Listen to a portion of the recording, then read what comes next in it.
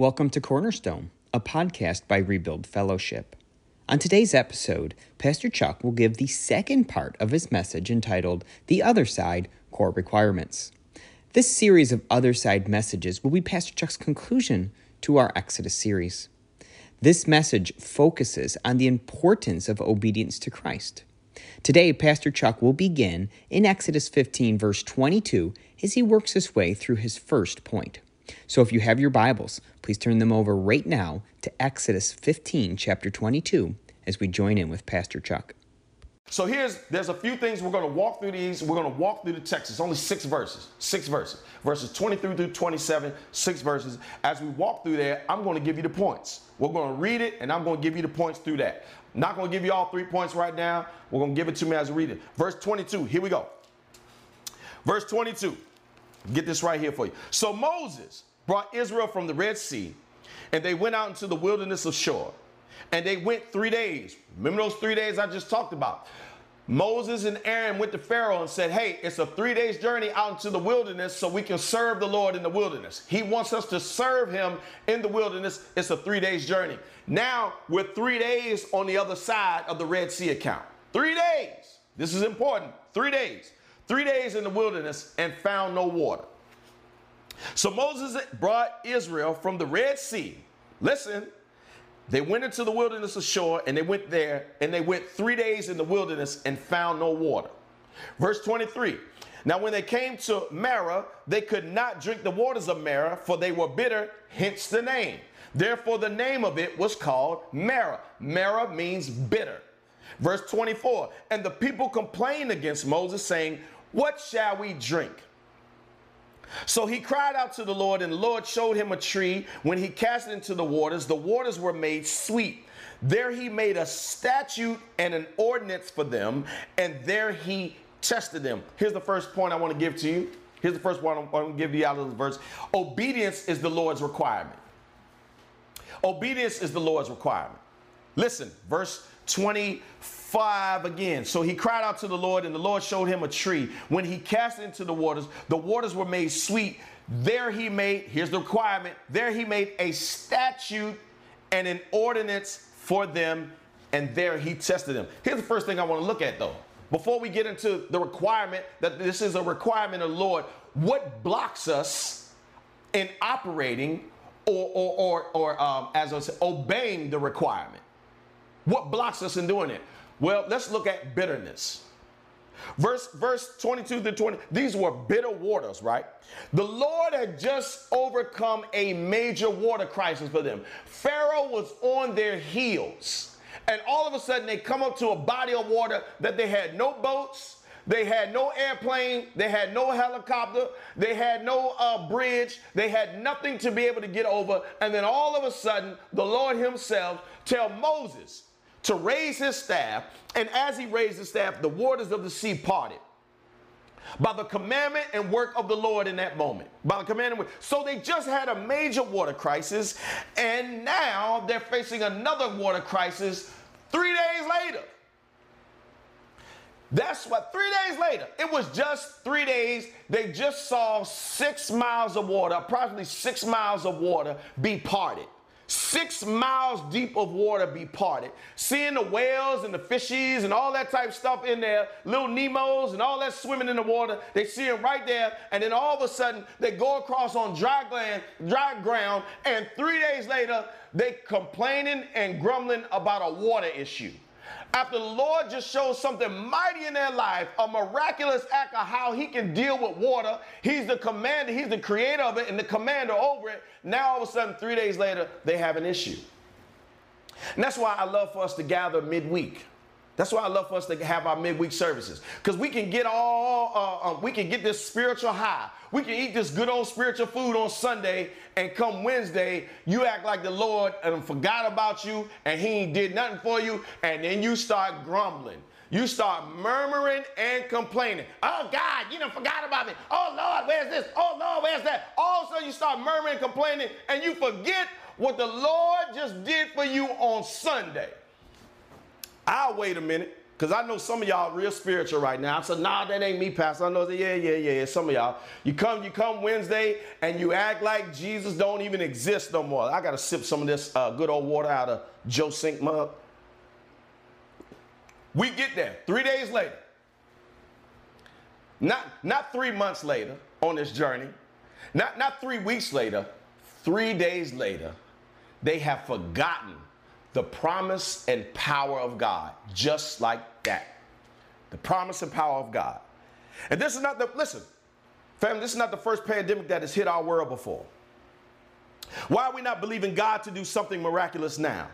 This is not the first financial crisis you have endured or this country has endured. Why would we not allow ourselves to remember that the Lord can show up and show out in any type of financial crisis for his children? This is not the first health issue that has ever hit anybody in human history. Why are we not believing that the Lord can show up and show out in the area of healing? Why? When we just have had tangible evidence that the Lord saves, the Lord heals, the Lord sees, the Lord hears, the Lord delivers. We have tangible evidence of our lives that our God is greater. He is higher than any other. But 3 days later, we're doubting that.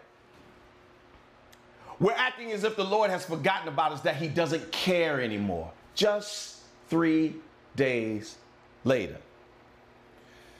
So the question I want to ask you is this. Does your life, my life, does it say that bitter waters flow out of me or sweet waters flow out of me?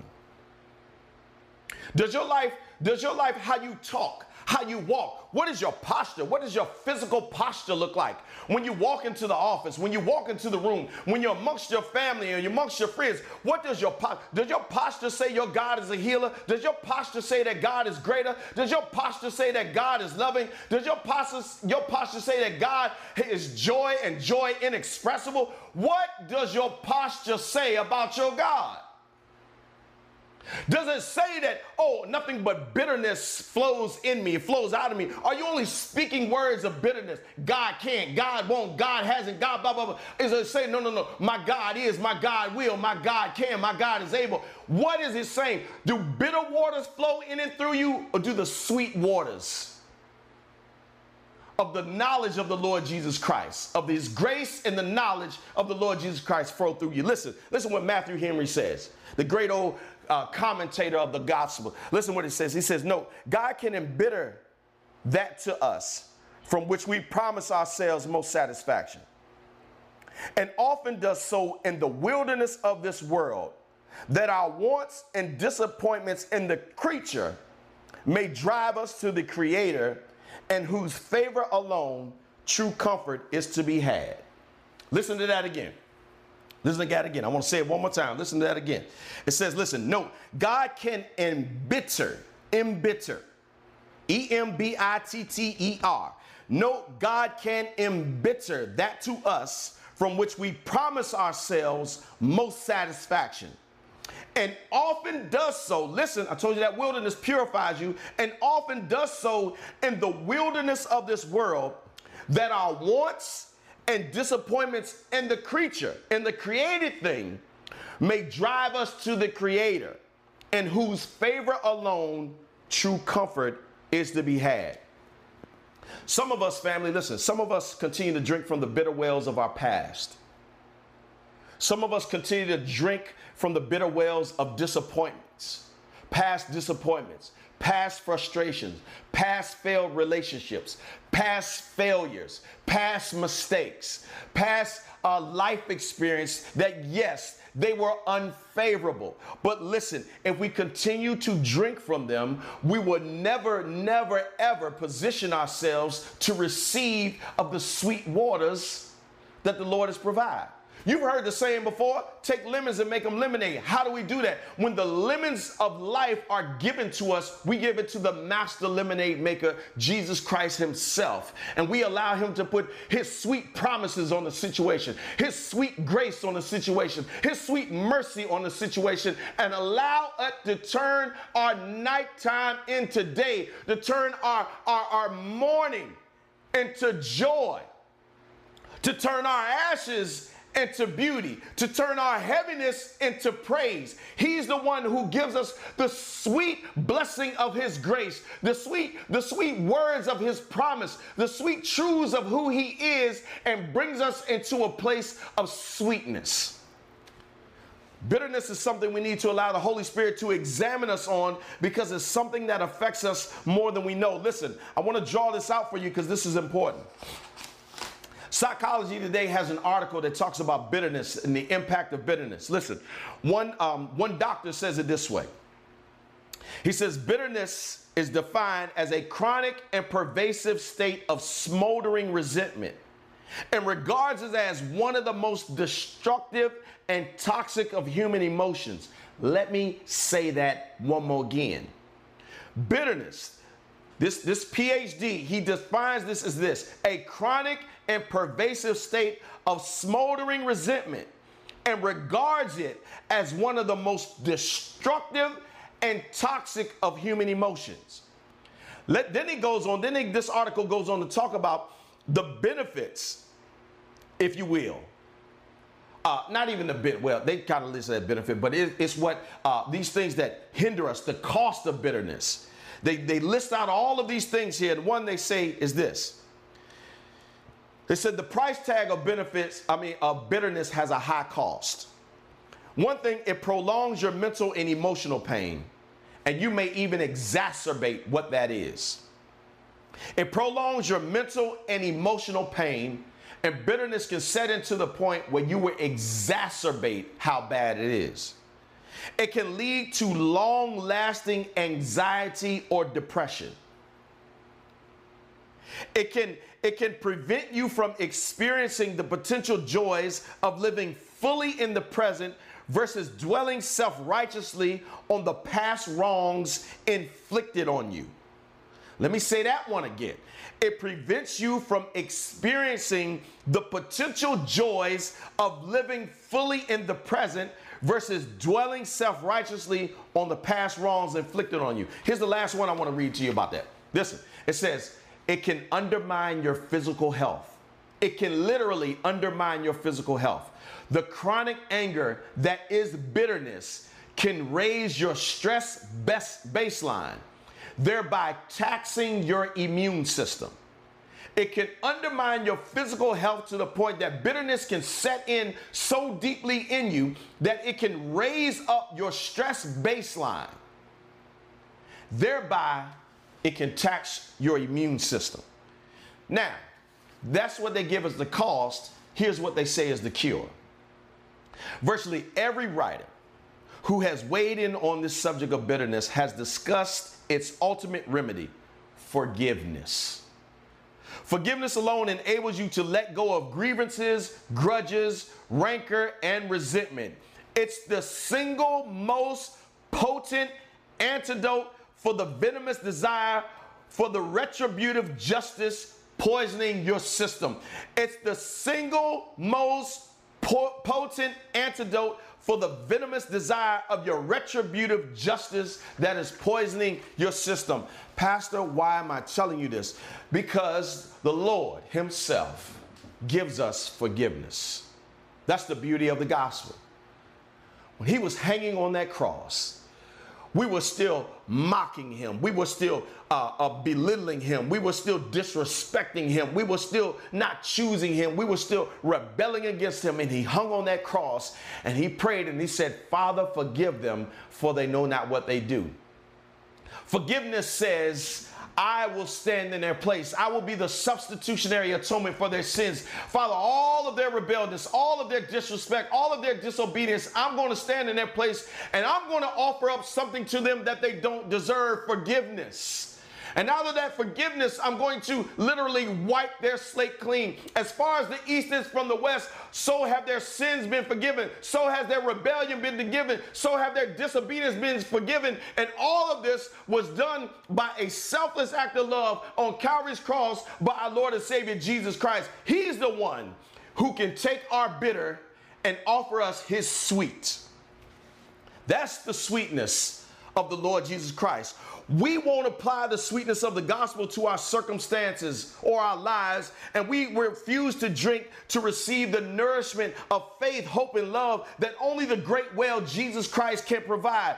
Why won't we apply the sweetness of the gospel to whatever bitter circumstance you're currently facing right now? He has already provided and proven that he's good. He's already provided and proven that he's greater than. He has already provided and proven that he is your God and that he will always fight for you. Why just 3 days later are we refusing to allow him to make our situation sweeter? John 7 says it like this. He says, on the last day, that great day of the feast, Jesus stood and cried out, saying, if anyone thirsts, let him come to me and drink. He who believes in me, as the scripture has says, out of his heart will flow rivers of living water. Out of his heart will flow rivers of living water. What's flowing out of your heart right now? Is those waters bitter or are they sweet? Are they waters that lean into spiritual death, or does it communicate spiritual life? What is it?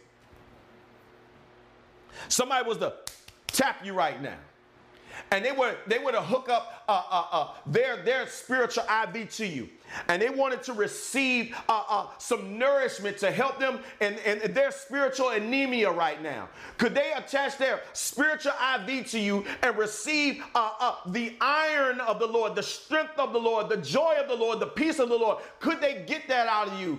Or are they going to get anger, frustration, bitterness, unforgiveness, idolatry, wickedness, rebellion, disobedience? What are they going to get out of you?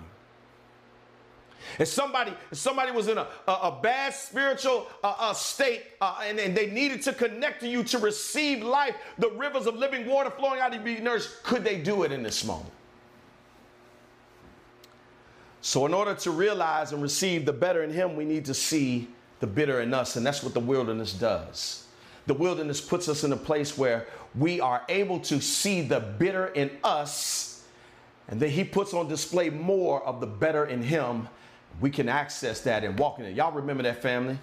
In order to know the better in him, we need to recognize and release the bitter in us. Somebody put that in there. Somebody put that in. That's old school. That's early days of rebuild right there. That's old school, early days of rebuild. In order to know the better in him, we have to recognize and release the bitter in us. That's old school rebuild. And that's where we'll stop and pause for today. Thank you for taking the time with us today. If you would like to learn more about our church or have us pray for you in any way, you can find us at www.rebuildchurch.com. That's www.rebuildchurch.com. Our church meets in Durham, North Carolina, and if you're looking for a church to attend, we would love to have you join us. On our website, you can find the dates that we are meeting in person, as we are still operating under a modified schedule due to the pandemic. You can also find our full services on our YouTube channel each and every Sunday at 10 a.m. Eastern Time. Please join us for our next episode as Pastor Chuck concludes his message entitled, The Other Side, Core Requirements.